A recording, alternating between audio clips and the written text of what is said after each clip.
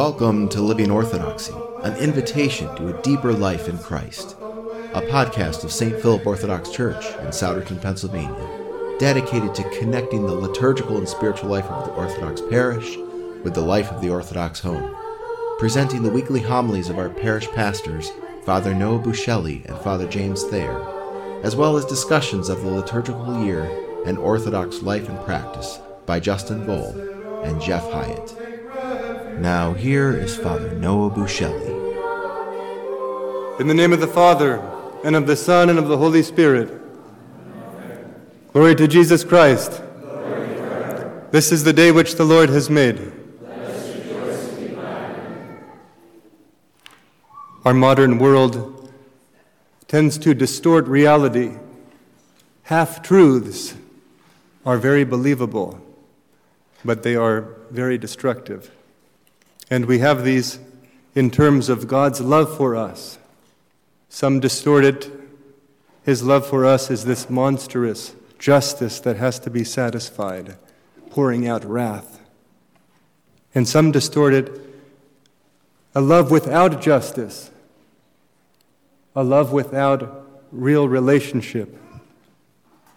And yet, if we are careful students of the Scriptures, old and new, and church history, the writings of the fathers, the texts of the services, the lives of the saints, we realize that oversimplifying, going one way or the other, is not the right answer, and it is not the Orthodox doctrine of God's love for us.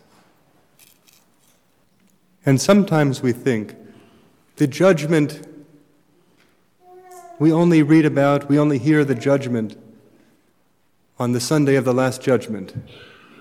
Meet fair, the sheep and the goats. And we think, well, that's an outlier. That's statistically, it's unimportant because it stands by itself. Obviously, we can't treat the Scriptures like that. We certainly can't treat our Lord's words like that. And yet, if we read the Scriptures again in their entirety, if we read the Gospel of Matthew from beginning to end, which I've been doing to great joy and great edification and great humility, and it's a struggle, of course, we realize that, in fact, this Gospel that we just read, which immediately precedes the sheep and the goats, is also about the Last Judgment. And again, God's measuring stick is our actions, because salvation is the free gift that costs everything. With what measure you measure out, you will be measured. If we are stingy, God will be stingy. If we are unforgiving, God will be unforgiving. But if we are generous, if we are forgiving, if we are loving, God's love for us will be that warmth and brightness that we all long for. So don't listen to the lie on the right. Don't listen to the lie on the left. But listen to the steady voice of Christ through the ages, through the saints. This parable of the talents, I would like to ask you, what are the talents that you have in your life? What are the talents that you have been hiding, that you have buried into the ground out of fear, out of laziness, whatever reason they are? And as that question bounces around our heads and steeps in our hearts, I'd like to reflect on a few things. St. Paul, in his second epistle to the Corinthians, shows that, in fact, we can't take the grace of God in vain. We have to receive the grace not in an empty way, but we have to do something with it. we have to multiply it. He says this in chapter 6, verse 1. I plead with you, we as workers together with him also plead with you, not to receive the grace of God in vain. Don't just accept the gifts that you have been given and do nothing with them. And then he says what he did. This is how he utilized the gifts that God gave him. In much patience, in tribulations, in needs, in distresses, in stripes, in imprisonments, in tumults, in labors, in sleeplessness, and fastings. He put God's gift to him to work. He pushed himself. He was not complacent because of his great love for his brothers and sisters. He continues, by purity, by knowledge, by long-suffering, by kindness, by the Holy Spirit, by sincere love, by the word of truth, by the power of God, by the armor of righteousness on the right hand and on the left, by honor and dishonor, by evil report and good report. St. Paul did not sit. He did not bury. He ran. When he met Christ, when his world was upended, when he was knocked off of his high horse, he ran to do the Lord's will, and he did not stop running.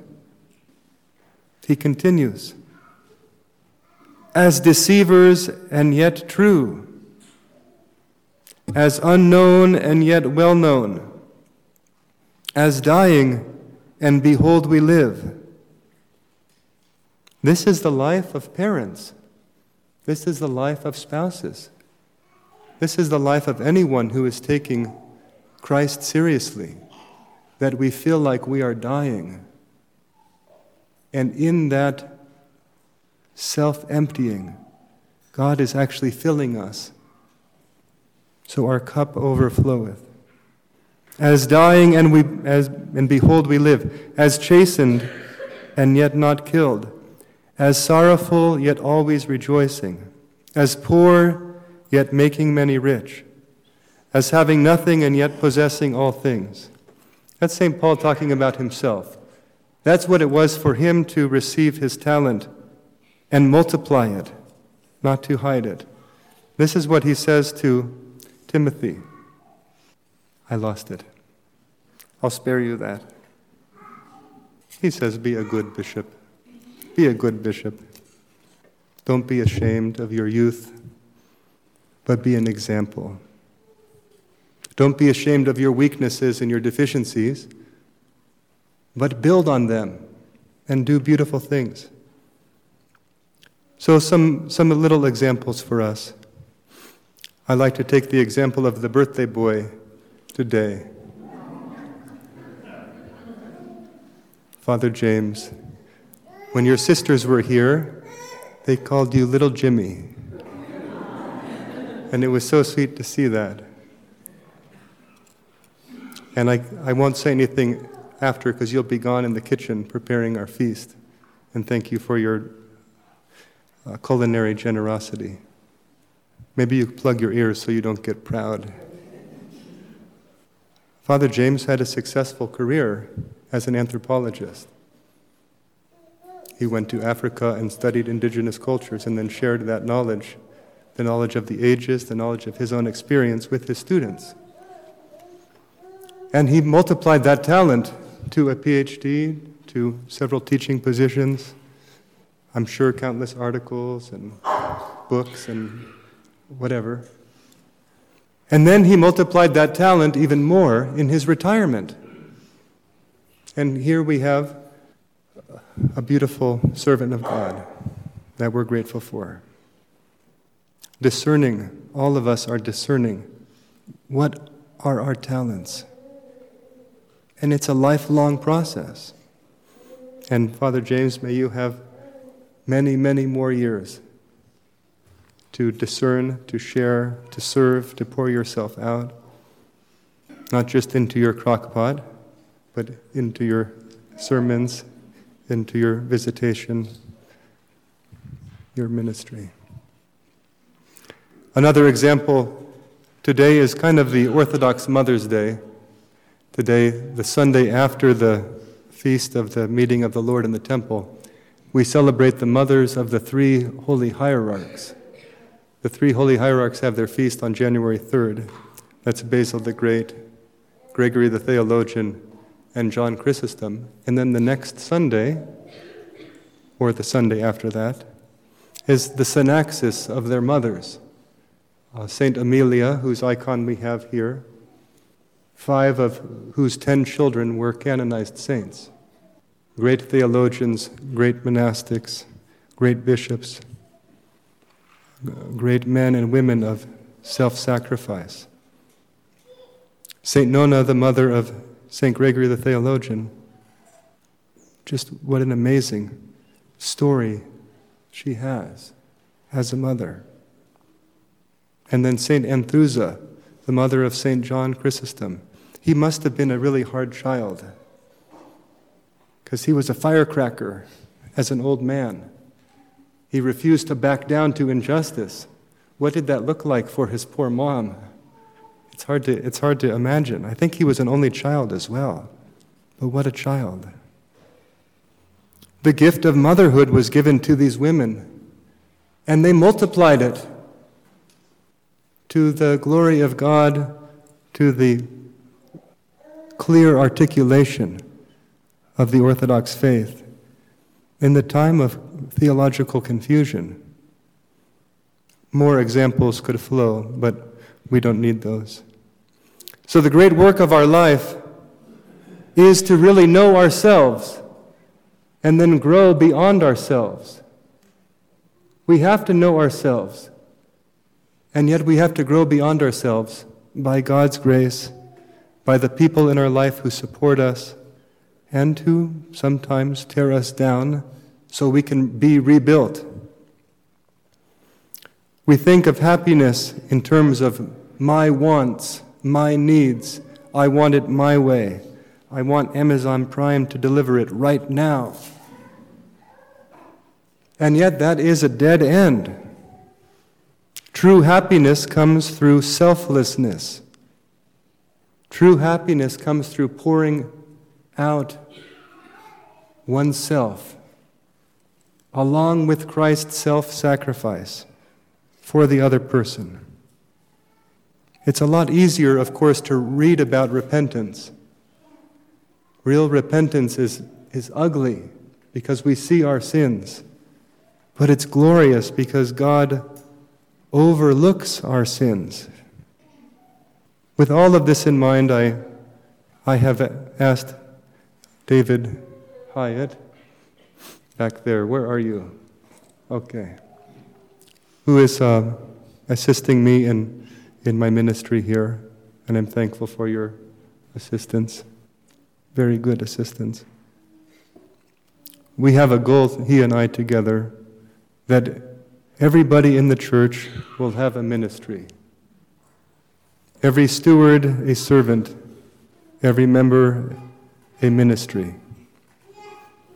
So I ask you to ask yourself in prayer, ask yourself in discussion with your family, in preparing for confession, in talking to David about how you can help.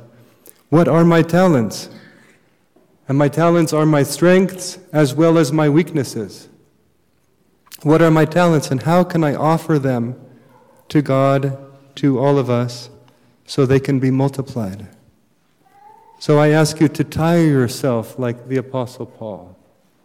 Tire yourself in serving God. Don't be complacent. Don't be a taker, but be a giver. Don't bury your talent out of fear, knowing that God will exact from us, but knowing that He will exact not the fruit of our labors, but our intentions. He wants our hearts to be transformed into His heart. And that happens when we try to give and we get frustrated. We try to love and we realize the great lack that we have. Through the prayers of St. Paul, through the prayers of Saints Amelia and Nona and Anthusa and St. Timothy, by the example of Father James, may we all discern and put to use the great gifts that God has given us. To the glory of His holy name, Father, Son, and Holy Spirit, the building up of our parish, the honor of our family, and the salvation of our souls. Amen.